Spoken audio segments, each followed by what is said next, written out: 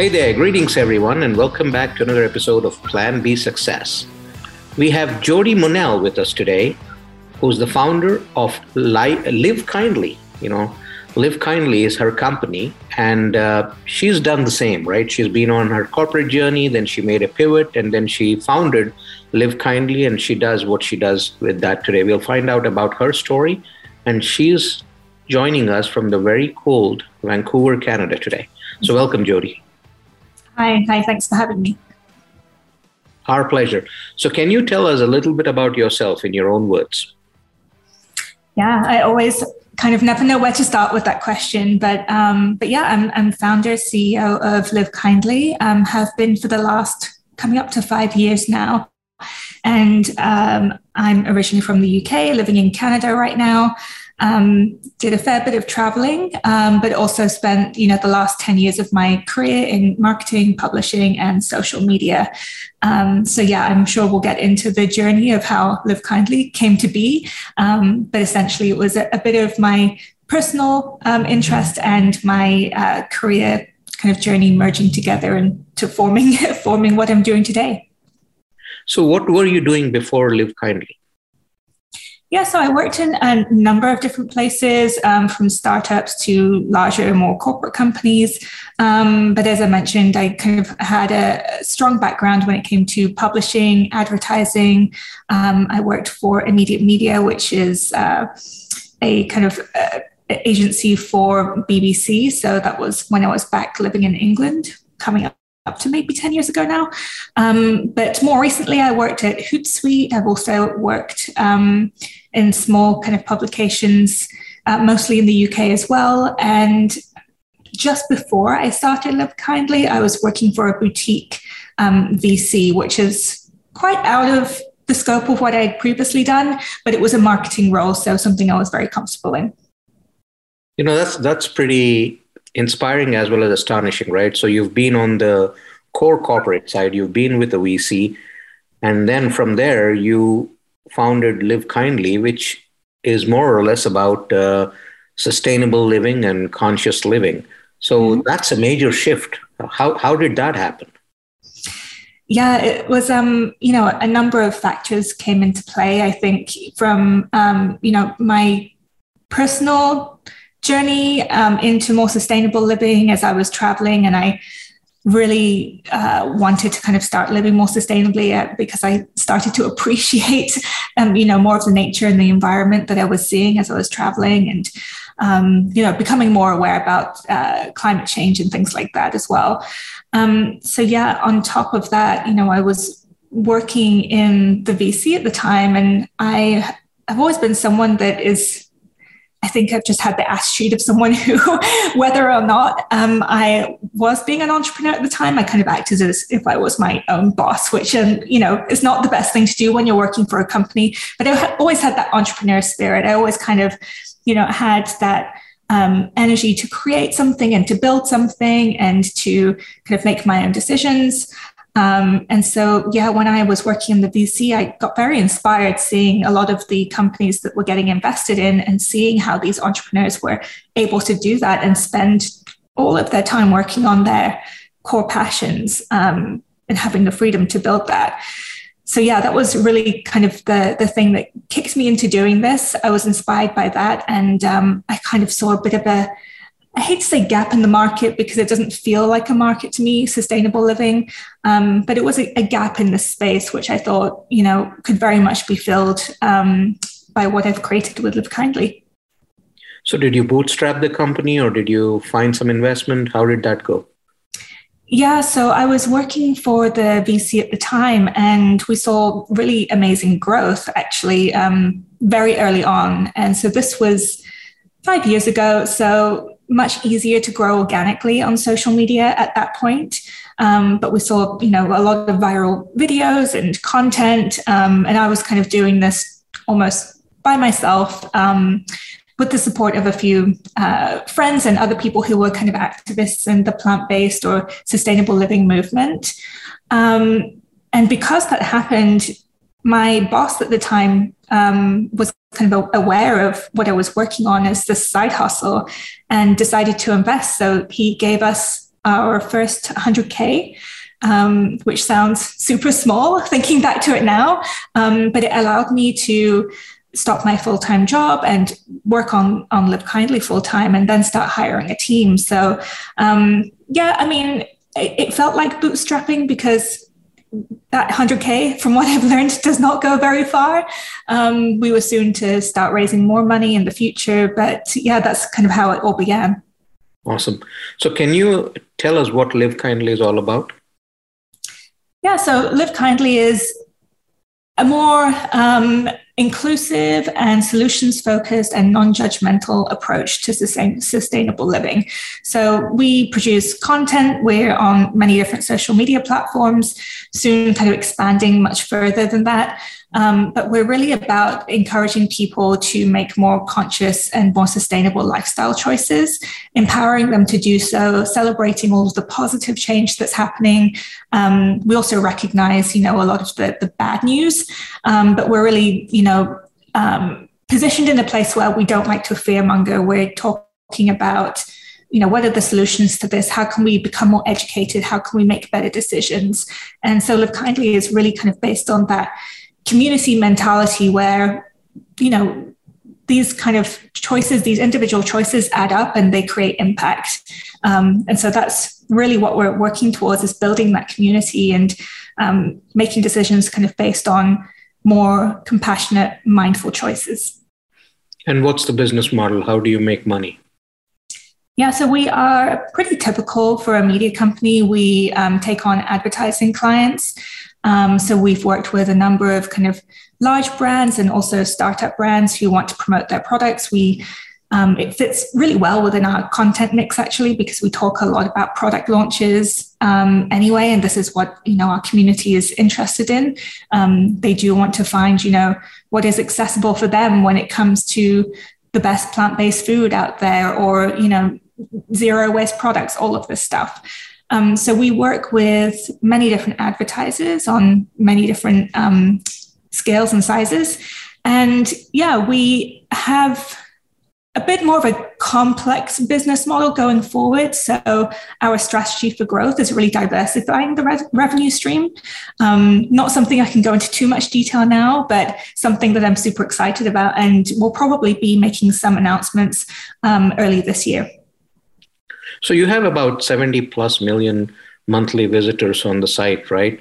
So what was that journey like, going from scratch to building the kind of momentum that you have today? Yeah, so that's collective users across all of our social media, and it can range. We've, I think, topped over 100 million on a few occasions, but it definitely fluctuates depending on, how many campaigns we're running and seasonality. But yeah, it was an amazing journey really to go through that and to see just the organic engagement. The engagement to me is the most meaningful metric that I look at. It really kind of indicates how people are interested or, inspired by or curious about the content that you're putting out there. And so it's taken some time to get to that stage. It's taken a large team and a lot of kind of expertise in this field to be able to really position ourselves as the authority in this space. So yeah, it's been quite a journey, I would say, but definitely something that I always believed that we could achieve. So yeah, 5 years of working on it, and we're not stopping now. We have, the intention to build this community much bigger than it is. Awesome. So when you actually started with this, it's a very niche field that you have chosen. Were there any apprehensions, any self-doubt as you began, even coming from the VC world? Mm-hmm. Yeah, I think more so in the early days, as I was speaking with investors, it was a lot more niche than it is today. I think sustainable living and plant-based food is a lot more mainstream than it used to be. Right. And, I could definitely see that happening, but, I didn't anticipate that it would kind of take off in the way that it has in terms of interests and products out there. But yeah, for me, it was never really niche because we were always about targeting the mainstream as much as possible. We don't create content for people who are already living sustainably. We don't create content for people who are already vegan or plant-based. This is for people who are just a little bit curious about either improving their diet or improving their shopping habits to become more sustainable. This is really content for everyone. And we have so many different entry points of interest that can really encompass that. And, it's important for me also that we represent as many different voices as possible. So we're really conscious about keeping it as diverse. It's not about me as a person and what I want to do and how I want to live sustainably. This is about everyone's different journeys and experiences. So I think that's why we've managed to kind of grow to this scale, is that it's very welcoming and it's very inclusive. And how do you retain your visitors? How do you keep them engaged? What options do they have on the website? Well, honestly, I think it's because we produce just so much content. There's something fresh and new every single day. So, we're really kind of a content factory. We have an expert team of people in video and social and editorial. So there's lots of variety to choose, how you want to consume this content. There should be something for everyone pretty much. I think mostly it's because our content is always created with value and intent. So we don't want to create content for the sake of putting out content. It's really there to serve a purpose. And whether that's, simply because it's entertaining or it's educational or it's driving conversation, there's always something that is valuable to our audience in everything that we do. And do they get to engage in as well as a part of the conversation? Yeah, that's something which is super important to us and really part of our next stage of growth as well. It's really nurturing that community. And so it's important for us to have not just a one-sided conversation. This is where it gets tricky. Obviously, on websites, it's very difficult to do that. But we find that the engagement and the community that we have developed on social media is something quite unique when it comes to engagement. We have a lot of people learning from each other in the comments section, talking to each other. And then, obviously we're kind of nurturing our community by having that conversation back with them in return. So something super important for us. And like I said, it's one of the pivotal pieces in our next stage of growth as well. It's really community at the core of everything that we do. Do you see yourself kind of working with companies that are out there innovating in the sustainable living space, kind of becoming a marketplace, for instance, at all? Yes, there's definitely a need for that. It's something that we have been exploring in a number of ways, and we are looking into ways to do that that's meaningful and again, going to serve something that is of quality to our audience. And so there's a lot of sustainable products and plant-based products out there. There's not really one place to find them. And the e-commerce aspect is, I think, one, quite difficult to get into and to do successfully, at least. When you are comparing to the likes of Amazon, for example, it's just no comparison. So it really needs to be a space where we're offering something unique and valuable, but also being able to vet something and making sure that it's high quality and that we're proud to be representing those products. So something that we're definitely exploring behind the scenes right now.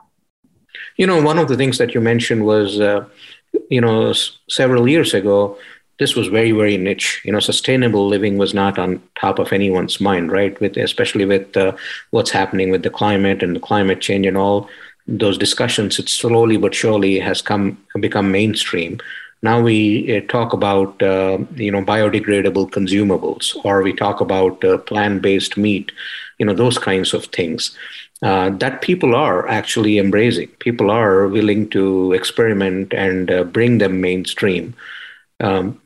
What do you see as the trend for this really becoming mainstream, really becoming something that we don't have to think about, when we are out there trying to live more consciously?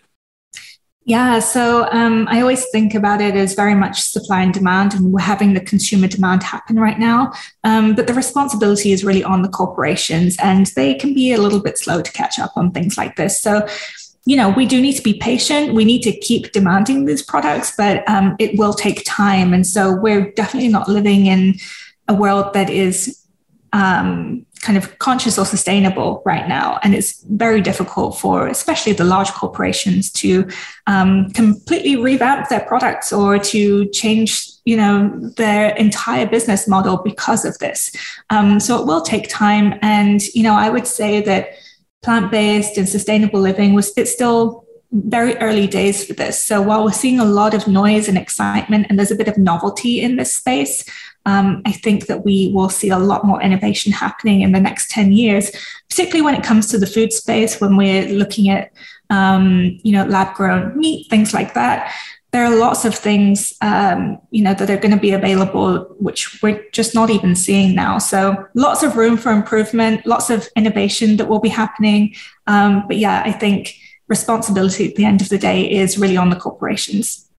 Do you see yourself more as a B2C kind of a company at this point, or are you also engaging with employers in terms of reaching into their employee bases in order to spread the word or provide them, other strategies in order to highlight a more caring employer? Yeah, I think, I would describe our business model definitely B2C. As I mentioned, community is really at the core of everything that we're doing. But I see room for that. And whether that's under Live Kindly or maybe a kind of wider network that we would be working within, I think that this is something that I see very much a big need for. There's not really any kind of guidance out there for a lot of entrepreneurs or business owners. And I've had many people, many entrepreneurs who are launching startups reaching out to me for advice specifically on things like that. So yeah, not something that we're doing right now, but definitely something I can see, maybe not for Live Kindly, maybe so, but in the future, this thing needs to happen, I think. Absolutely. So in terms of your operations, how do you operate? Are you guys a remote team, or are you working out of a certain place, a certain city? Yeah, we're totally remote. So pre-pandemic even, we built our culture, our entire team on Slack. And so something that we're very used to. And, I'm kind of grateful for that because it hasn't been such a difficult hit for the team to convert to working from home when they were already doing that. Of course, the pandemic has been difficult for many other reasons, but yeah, completely online at the moment and no plans to open an office or anything. Definitely doesn't make sense right now. But there will be room for, I guess, more creative spaces to enable more cost-effective and time-effective content creation. So perhaps building a studio or various different ways in which we can do that, which we're exploring right now. Most of our team is based in LA, but we are kind of spread across the globe. So we're working across a number of different time zones as well. As far as your community is concerned, where's the major presence from? Is it the US, or do you see other pockets as well? Yeah, North America is definitely the largest. And from that, definitely the US. But we do have quite a large European presence too. More so in, English-speaking countries, but Germany is pretty high up, the UK as well.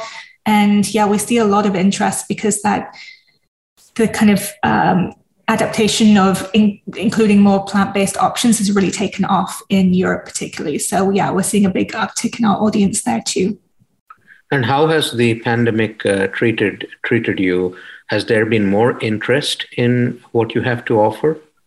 Absolutely. Yeah. I think one of the very few silver linings from the pandemic is that people have become a bit more socially conscious and aware, at least from what we're seeing in terms of our audience and the engagement. People have had a lot of time to think and, reprioritize certain things. We've seen this also, even just speaking as a whole, more generally with the Great Resignation. A lot of people want to make sure that they're spending their time doing things that they they believe in, they care about, that they're passionate about. And I think we're seeing that reflected in how people even spend their time on social media and how they consume products as well. There's still a lot of negative connotation or negative narrative around environmentalism, right? So how do you tackle that, or how do you see that changing? Yeah, there is, I think, there for a number of reasons as well. One, it can get political, which is unfortunate. And two, I think there's a lot of fear-mongering out there when it comes to how we talk about it in social media, and people are sick of feeling helpless and powerless when it comes to this. And it's just, one piece of bad news after another. And so it can, really give a lot of people fatigue. And, why should they care when we have a pandemic going on, or, so many other problems in the world, right? So yeah, for a number of reasons, I think it can be a very difficult topic to approach sometimes. And that's why we've kind of been creative with those challenges and make sure that we approach it with, I guess a really mindful way of inspiring conversation, as opposed to coming out there with all of the answers. When we're talking about controversial topics, we want to pose that question to our community and to our audience and have that discussion. I think discussion can, lead to a lot of progress, a lot of learning for a lot of people. And we're lucky we don't get, a ton of hate comments or negative comments on our socials. So we've really kind of fostered this great community that is just open to learning. And yeah, wanting to find a solution. This is what we're all about. So in terms of,